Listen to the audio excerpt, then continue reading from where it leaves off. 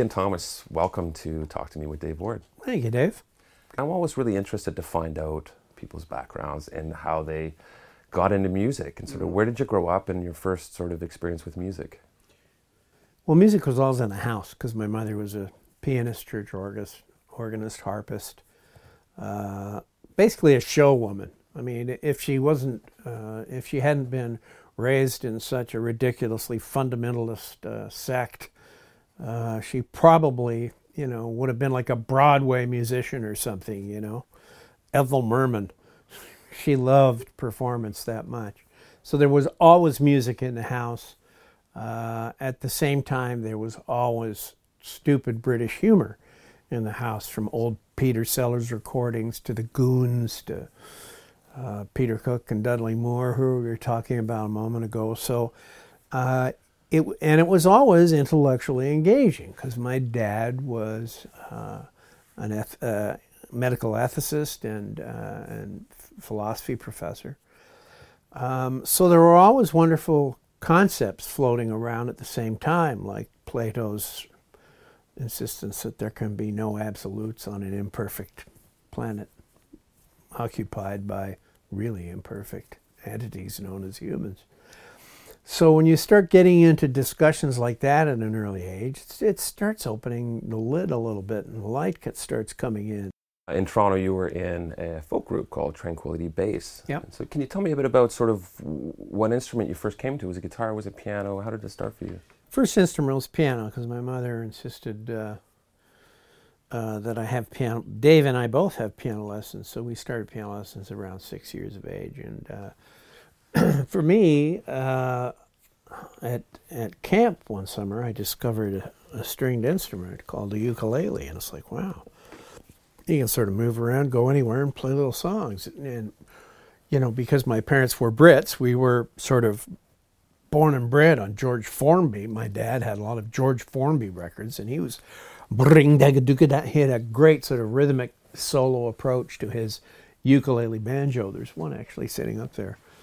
When I composed a score for it was for a Care Bears movie for Nelvana, the director had this old ukulele banjo. He says, every time I move, it sits in the closet. It's been in my closet for about 40 years. Here, it's a great old steel ukulele banjo. But anyway, once I got into stringed instruments, of course, you discovered guitar, and then the Beatles hit. And I think that was probably, because the music itself was so inspiring, I think that really woke a lot of people up. And a lot of people started buying guitars and writing, and so the guitar was an easier instrument for some reason for me to write on. And I loved a lot of early folk music before the Beatles happened. There was an incredible folk music scene all over North America, with the likes of Ian and Sylvia and Gordon Lightfoot, and these are just the big names, Peter, Paul, and Mary. But there was a whole underbelly of people Jesse Winchester, just a magical writer, that fellow. Sonny Terry and Brownie McGee, and they were all playing this folk circuit, and it had a social purpose to it in many respects. Bob Dylan's early origins are in folk music, Joan Baez. These people were sort of the pioneers of the protest songs of Pete Seeger. I was a big Pete Seeger fan, and how they were banned in the McCarthy era was just for singing songs of protest. It was just such an obvious misstep as regarded, free speech. So I saw that music could have a purpose, and then when I wrote my first song, I was hooked because I've always loved the writing more than anything. In the writing, it's as though the inner voice spits stuff up from my subconscious into my consciousness, and I sort of managed to work my way through, like a chow chewing cud. I managed to work my way through what I'm sort of processing as I'm being bombarded with new stuff daily from the world and from relationships. So it was always a way for me to work things out. What was the scene? Was it Toronto? What were the gigs like in the beginning? What kind of shows did you start playing? Well, initially they were like folk clubs, coffee houses, and university pubs. And I started out just as a duo with Nora Hutchinson, a girl I sang with. Much like Ian and Sylvia, we were doing all of those twofers. And then we added a third. We became a trio, and then we added a bass player. And then as soon as I was out of grade 13, I wanted to go to university, but I signed with RCA. Like, I signed personally with RCA, and they said, you can certainly use your band, but we're interested in you as an artist. So I thought, all right, I'll try this for a couple of years. And so here I am at 68. I've yet to go to university. So it's been just an amazing, and all I've ever done is just followed my interest. And it's just been an amazing run.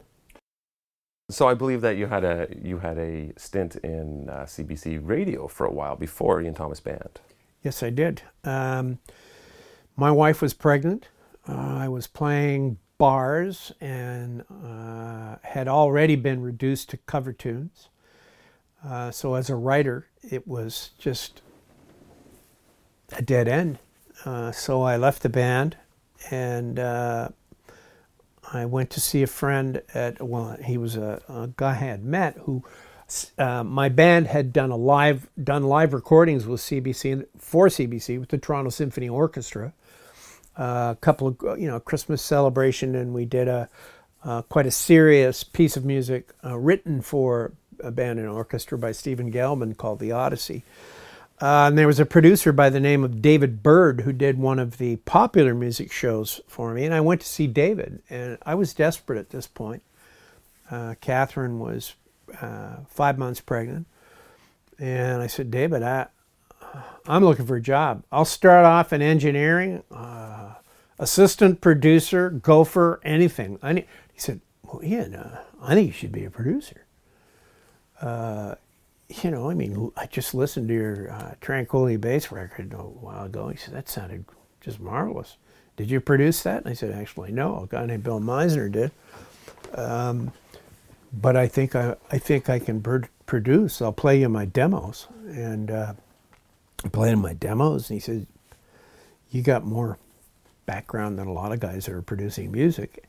And they had just opened a thing called the Transcription Recording Service or were trying to put more emphasis on it.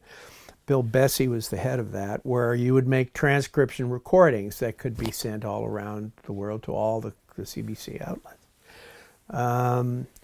So I went to the big audition chat with everybody, and the motivating question came from the head of radio, a guy by the name of Bob Wagstaff, who said, so what makes you think you're so good that you can do this job? And I said, I think it's my ears. I don't think this job has anything to do with education. If you're producing a piece of music, it's up to you to make sure it's balanced properly, that you're giving the public a good rendition of what was heard. And I think that all comes down to how good your ears are. And which I think is probably the reason a great number of engineers are better producers than the producers. So I got that job, and for 2 years, 2.5 years maybe, before Painted Ladies hit, I was writing at night still, because I'm a writer. It's what you do, whether you have an outlet for your songs or not, you write. It's as much an affliction as it is a talent, I think. So in that window, I wrote my first album. I produced a lot of records for the CBC Recording Service. And I learned a lot when I was producing big band jazz. I picked Gene Krupa up at the airport. And he was carrying what looked like the Dead Sea Scrolls. And these were all of the original charts of his for Begin to Begin and A-Train and all this stuff. And we rehearsed at the Glenn Gould Theatre with Toronto Brass, which were superb in those days. Arnie Tchaikovsky and Toth brothers and Teddy Rotterman on trombone, and Rob McConnell on trombone, and just unbelievable players. Doug Thompson on bass, Terry Clark on drums. So Toronto had a really well-respected brass and reed reputation. And I heard these charts, and I realized, wow, this is the rock and roll of its time. There was no amplification. It was just powerful, and it was great. And Gene was just such a gentleman. And at that point in time, I was just, if I heard another big band jazz tune on CBC, I was going to hurl. But I really came to love it through listening to Gene and meeting him, and then having to produce this and get this on recorded well. And it was pretty amazing. And did a live show with Ray Charles, and boy, there was another interesting. I even produced Quincy Jones. Quincy, I produced Michael Jackson's producer. Quincy came up, brought with him a group of wonderful musicians. He happened to bring up my favorite piano player by the name of Dave Grusin. Dave Grusin did the score for On Golden Pond.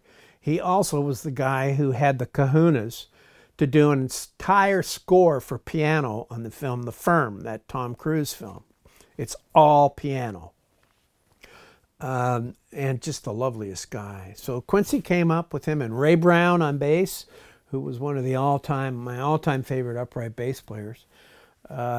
Grady Tate and Phil Upchurch, and then we filled it in with Mo Kaufman and a whole pile of the Toronto brass, etc. And he brought up Peggy Lipton, who was living with who was a star on a TV show at the time, the Mod Squad, I guess.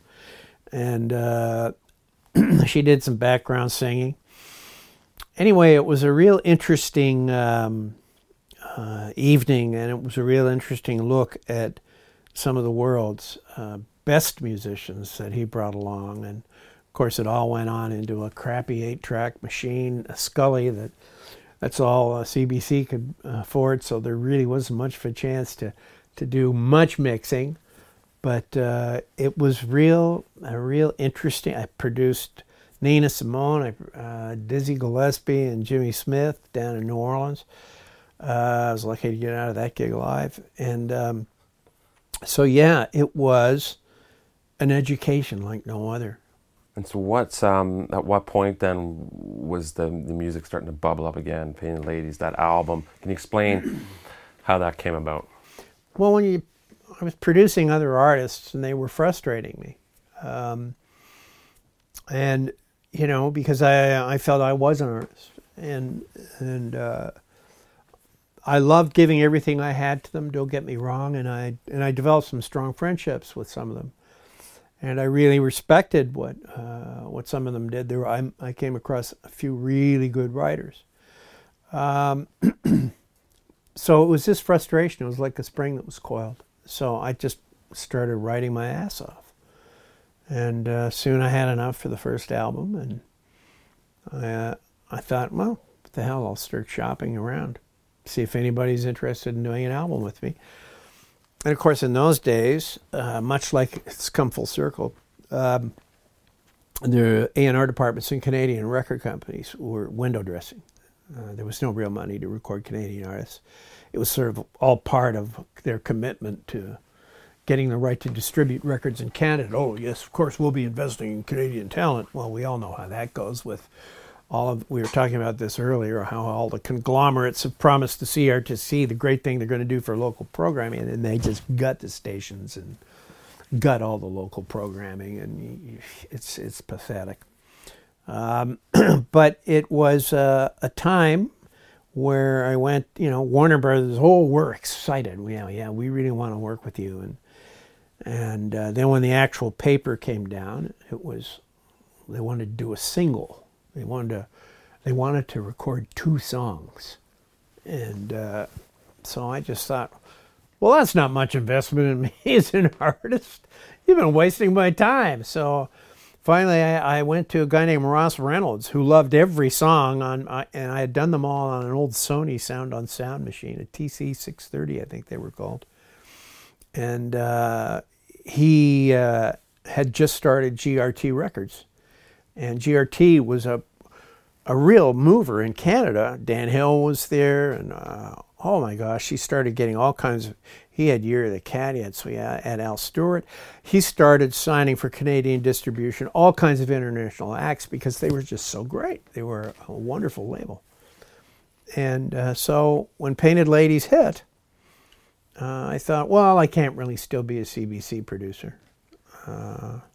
So I quit. I went over to England and started on my second album. And I've been at it ever since. When you had sort of just hit with Painted Ladies, what were the types of shows you were playing? Did things really pick up and change for you at that point? Well, I did a debut concert with the Hamilton Philharmonic for the second act anyway. I played a lot of bars, a lot of festivals, bars. And in Canada, and I did an opening act, Maritime Tour, opening for April Wine, Miles Goodwin, who we've become good friends over the years. So you do the cross Canadas, I went across the country with the Stampeders. I think the Stampeders actually was the first act to do a major arena tour. They even had their own guys shimmying up the poles to tap into the transformers to get the power for the lights, because the facilities just were not used to, they just put limited lights on, and the speakers for the announcers in those places were, I can remember doing a ballad, and in the middle of the ballad in the prairies, it was a tin roof, and there was a hailstorm, and it was just hysterical, playing in the prairies during a hailstorm. But the cost of playing in Canada was just like stupid, so you could lose your shirt. Once you hit the prairies, then you have to travel the distance, and there isn't the venues on the way, right? That's right. When I was talking to Rick Emmett about that, when Triumph in their heydays, they had just finished this ridiculously profitable U.S. tour, and they were really pumped, and they thought, all right, let's take this to Canada. And they went across Canada, and Rick said, we were real close to losing our shirts. And so it was, in the U.S., the travel was, an hour to the next venue, and, boom, you pack them all in again. And so I thought that was a really interesting kind of upfront take on, well, there it is in a nutshell. If you want to perform in Canada, it's a costly endeavor. Can you tell me two things? What was the fastest, quickest song ever came out of you? And then maybe a song that you toiled and wrestled with. That's an interesting discussion, because it's discussion of inspiration versus technique, or will. You're going to will a song to sound a certain way, and sometimes no, it's not going to go that way. Right Before Your Eyes, which was a ballad of mine, and then America did a cover of it. It served me quite well as a songwriter financially. But I felt rather guilty claiming to be the author of that, because it appeared lock, stock, and barrel in about 15 minutes. And I've spoken to a number of writers about this. We were all over at Tom Cochran's house one night for dinner. So it was myself and Murray McLaughlin, Mark Jordan, and Tommy, and Wee Ellen Frew from Glass Tiger, and Amy Skye, of course, and a great West BC writer by the name of Annette Deschamps, a wonderful writer.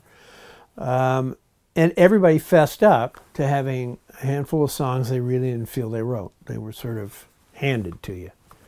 Now, that's a pretty humbling thing, really. You realize you're tapping into something that's greater than yourself, and for some reason it all comes out in a moment of clarity. It's like that Inuit soapstone carving analogy of releasing the figure trapped in the stone. I think, as applied to songwriting, the stone is your head. On any day, your head can be your own worst enemy. On other days, the muscles can relax enough to let the incoming come through freely. So those are those songs. And then on the other hand, and those were usually, I would have to say most of my hits came fairly quickly. Pilot, Coming Home. Actually, I had to work the chord structure out on Pilot because it noodles in and out of major and minor a lot, that song. It's a really bizarre song. So I had to figure that. I heard it all in my head, and then I actually had to, okay, what am I actually hearing? Then I had to figure all of that out. So there was some technical time spent on that. But it was just really, even that didn't take that long because I could hear it in my head, so I could grab it, Any of the songs that I labored over usually sounded labored over. And it's that scenario, to go back to the soapstone carving analogy, of taking too much off, or in the music thing, putting too much in. I'm always really curious about families that have, children that are either both athletes or they're both in show business and entertainment. So your household must have been an interesting place. It was. It was alive with music, and as I said, the stupid comedy of Sellers and all that stuff. And Dave, at a very young age, he'd leave the dinner table while we had guests, and he'd come back and be a vacuum cleaner salesman, and he would be maybe in a Peter Sellers mold. He would, like he was in the film The Doctor or something. He came in as a Pakistani vacuum cleaners salesman because the dialect is just so much fun to articulate, as it was for Peter Sellers, and he did it so well. I think even in the movie The Party, howdy partner, and woo birdie num nums, and he loved playing with dialects, and so from an early age, Dave and I loved playing with dialects. Because we'd go over to Britain, so we'd be in Wales, so well, how are you, boy? Oh, not bad, boy, Bach. We'd get into the whole Welsh thing, and then we go up to Scotland to my mother's people, and it's, oh, how do you, oh, I'm no bad, how's yourself? And into that whole thing, and I love, knowing you of Irish, I love underneath. Instead of underneath, it's underneath. You get up into the north of Ireland, and I had an Irish geography teacher who called me Tarmus. The tone always goes up at the end. And the R's that you implant into names like Thomas. What's the answer to that, Tarmus? So I have always loved the mimicry of dialects, and then when we lived in the South. We lived in North Carolina, where people spoke real slow because it was so hot out. And, it's just been great fun. And so all of that stuff spun David into, and my dad was initially a Baptist minister, but had too many questions to stay in the pulpit, so became a philosophy professor.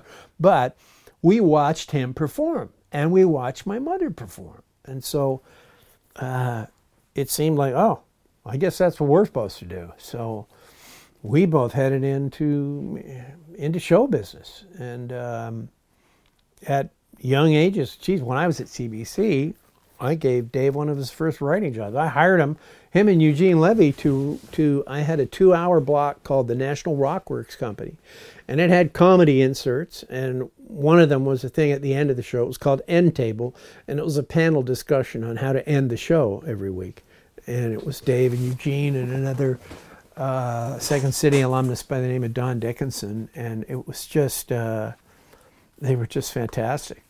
So it was always watching Dave grow in the Second City school, from being, a guy who was an obvious amateur to within a year, you'd go in, and in the improvs, he'd just lay you out. Yeah. When he and John Candy would get going, it was just a joy to behold. So us ending up in different branches of show business, it's really all of our parents' fault. And my mother in particular, who said, you can do anything you set your mind to. And that means that both David and I have tried to do things we had no business trying as well, because we just believed we could do anything. What have you learned over the years as a storyteller about people and about yourself? Oh, I think, yeah, my God. I think for the most part you realize you're the master of your own imperfections, and that's about it, you know. I think I've learned a lot more about the subjectivity of art, of all art. There are going to be people who are going to love your work. There are going to be people who hate it. And a vast number in between who could really care less one way or the other. And that's the way of things. When you're young, you can walk off in a harumph because maybe you feel your work hasn't really been given its due. And you come to realize that none of us are owed anything. The joy is in the creation of the art. And if you want to strap that to the wheels of commerce, you've already ruined the art. If that's your motivation, if your motivation is strapping it to the wheels of commerce. The thing that has kept me going all my life is this internal creative force that just likes to create. I like to make stuff, be it songs or my books or film scores. That is my joy. Ian Thomas, thanks so much for coming on the show. My pleasure, Dave.